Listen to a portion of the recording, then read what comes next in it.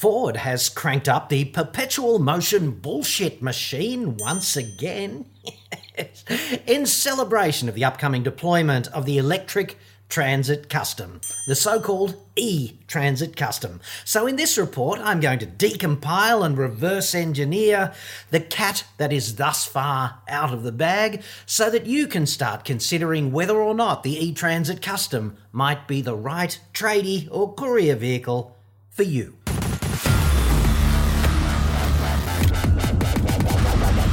I'm Julian Hogan from AutoExpert.com.au and I get new cars cheap. Australia only, website, card. Now, I've got to read you the headline, dude. I really do, because this is what passes for clever in automotive PR. All new, all electric E-Transit Custom set to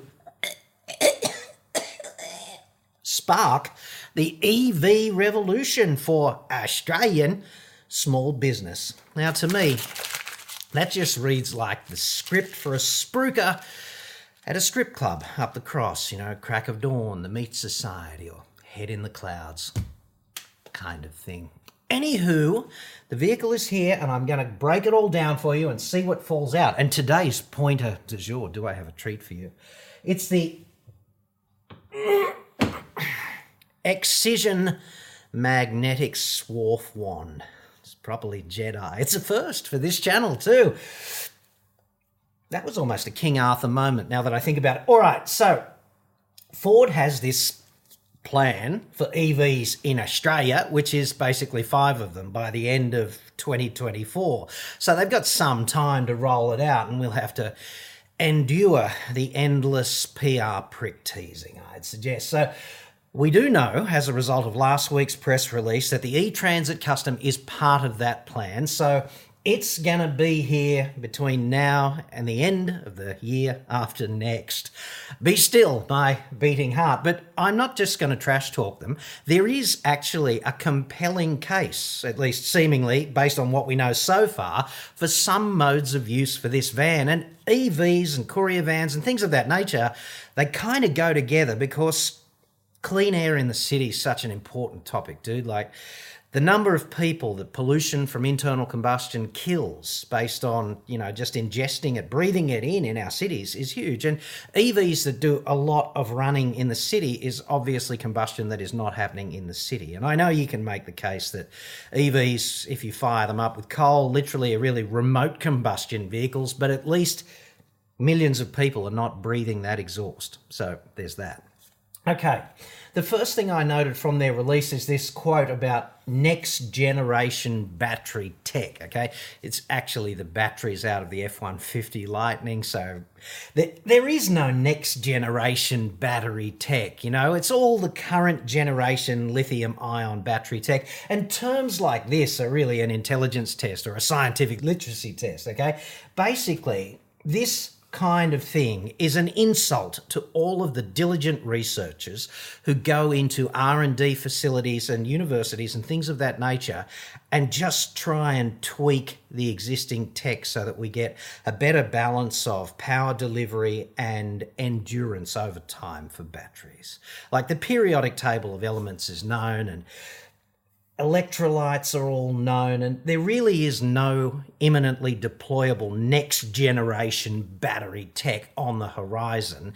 That's just fusion power, dude. It's like 5 to 10 years away, and it's going to be 5 to 10 years away for the rest of my friggin' life. That's just how this works, okay?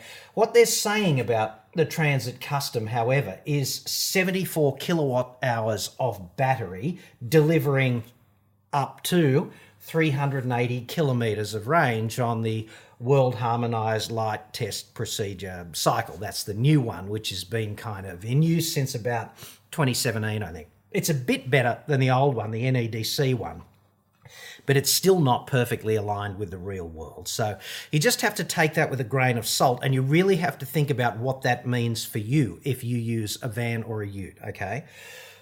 11 kilowatts DC, they say, full recharge in 7 hours and 12 minutes, which is kind of overnight. So if you're a tradie and you take your van home and you've got three-phase power, because you can only get 11 kilowatts out of three-phase power because the limit for single phase is like 230 volts at 32 amps, which is 7.4, I think, kilowatts anyway. So you need three-phase to do this overnight, but I wish manufacturers would just figure out a better way. Instead of bullshitting about next generation battery tech, why don't they just concentrate on better thermal management of the inverter for charge, okay? Because if they did that instead of bullshitting about this, you could have 22 kilowatts of DC, because that's the maximum power delivery of three-phase power. 32 amps per phase, okay, is 3 times 7.4 is 22 kilowatts. And so many EVs, like current EVs, current generation EVs, are locked into 11 kilowatts DC. And I think this pertains to Ioniq 5, EV6, the recently facelifted just last week MG ZS EV, and also this baby, and by extension the Ford Lightning, I guess. I don't know, I'd have to do actual research for that. So if you've only got single phase at home and you come back sort of dead empty and you need to be fully topped up the next day, you will need to be on the charger for about 11 hours with single phase power. Okay, so that's all something for you to consider. Once you start getting more than about high 50s or early 60s in battery, single phase, even fast charging, is going to take some time if you come back empty. And that might be the case if you are a private courier type contractor. You go out, you do your run, you deliver your boxes, whatever. You get home, battery's going to be sucking on a dry tank. You're going to need to fill it up. Single phase power. You're going to need to be home with that van for 11 hours between shifts on the charger. Otherwise, no can do tomorrow, dude. And here's the bit where we start our reverse engineering, starting with what we learned last week about the E-Transit Custom and what we already know about similar, in some ways, vehicles already deployed, and what inferences we can draw between them and try and get a bit more information on the table to help you. Okay, so we know the E-Transit Custom has a 74 kilowatt hour battery. We know it goes 380 kilometers according to the new test cycle. We know it delivers 160 kilowatts peak and 415 newton meters peak, which is not all that dissimilar to the Hyundai Ioniq 5, although obviously they're very dissimilar vehicles in terms of their application. But on fundamentals, not so different.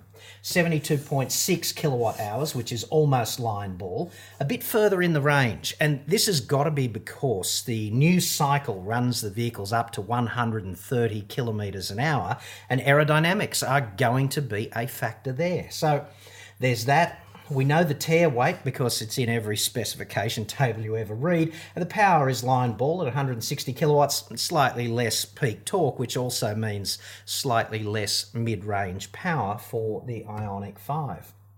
And what we can do with Ioniq 5 is we can ballpark the number of kilowatt hours of battery you need to take a ton of Ioniq 5 100 kilometers. Okay, that's useful because we can then apply that to the E-Transit Custom and try and reverse engineer its likely tare mass. So what we do is we get our 72.6 and we divide it by 4.51 lots of 100 Ks, and we divide it by 2.02 tons, and the number that falls out on our lap is 8. That's 8 kilowatt hours of battery to take 1 ton 100 kilometers, all right? And then we can apply that to the E-Transit and the E-Transit Custom to get the tare weight, and you just rearrange this and plug in the different numbers, 74, 3.8, and our magic number of 8, that likely tare mass, 2.4 tons, okay? And that compares quite favourably to the petrol one. The petrol Transit Custom 320S Sport, the short wheelbase auto one, is 2,000 kilos roughly in tare weight. And the difference, obviously, between internal combustion and battery is generally in that 400 to 500 kilogram ballpark. So I'd say we're on the money here at about 2.4 tons. One of the most important considerations is often the payload. What can you carry in that sucker, right? Because you don't want to drive around with a dead empty. You've got to have a business case, okay? The payload is going to be very important to most users. And Ford's statement from last week's release is no compromise, load carrying and capability, all right? No compromise, well, in terms of capability, like except for range, come on.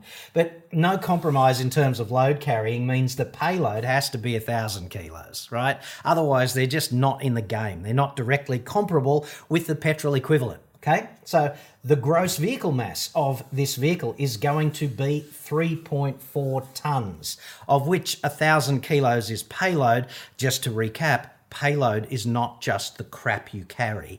It's you and your stuff and any accessories you fit, your roof rack, whatever, right?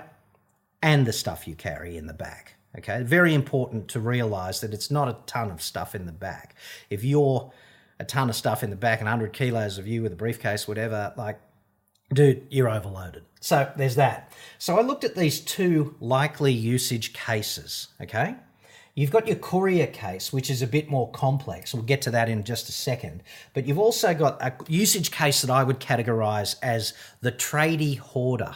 Okay, now, I love you tradies. I really do, because I have great admiration for good tradies. I've always had that. When I trained as an engineer, I was amazed at the stuff a good tradie can do in the tool room, like with a mill. They can play it like a friggin' Stradivarius, okay? So I'm not having a shot at tradies, although I am having a shot at this particular operational characteristic of tradies, which is it doesn't matter how big the van is, dude. You fill it up with this shit, right? You just do. So the tradie hoarder is going to have his angle grinder that's only got a dodgy bearing in it from 1984, and he hasn't used it since, but one day, it might come in handy, okay? And he's operating that thing at the GVM, right, at 3.4 tonnes. So we'll look at that usage case, and then we'll look at your courier, which is a bit more complex mathematically if you want to model it in a meaningful way. But I'd say you've got to allow 150 kilos for a human and accessories and esky with lunch in it or whatever, drink, you know, laptop, whatever you do in your van, in addition to carrying crap. Let's say it's 150 kilos of that crap and 850 kilos for deliverables, right? And deliverables is a really interesting concept because the van gets lighter along the run, doesn't it? Okay, so let's say that this 850 goes to zero over the duration of the run to deliver all those boxes. That means the average load during the run is 425 plus 150 kilos for you and your shit and your accessories in your car, in your van, right?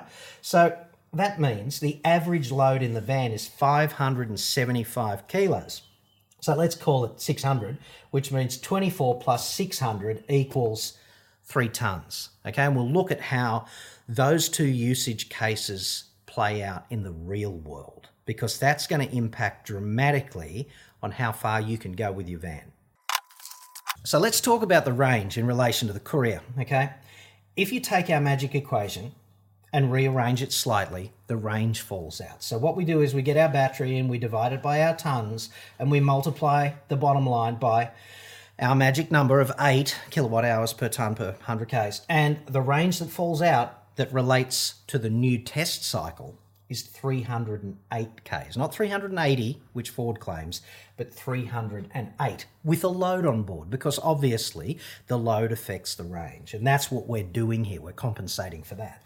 So this is not the end of the story either, incidentally, because the new cycle is better aligned with the real world, but it's certainly not Goldilocks in terms of its alignment, and it would be prudent to take 20% off that to relate the WLTP version to what's more likely in the real world. And if we do that and take the 20% off, we're talking about 250 Ks of range.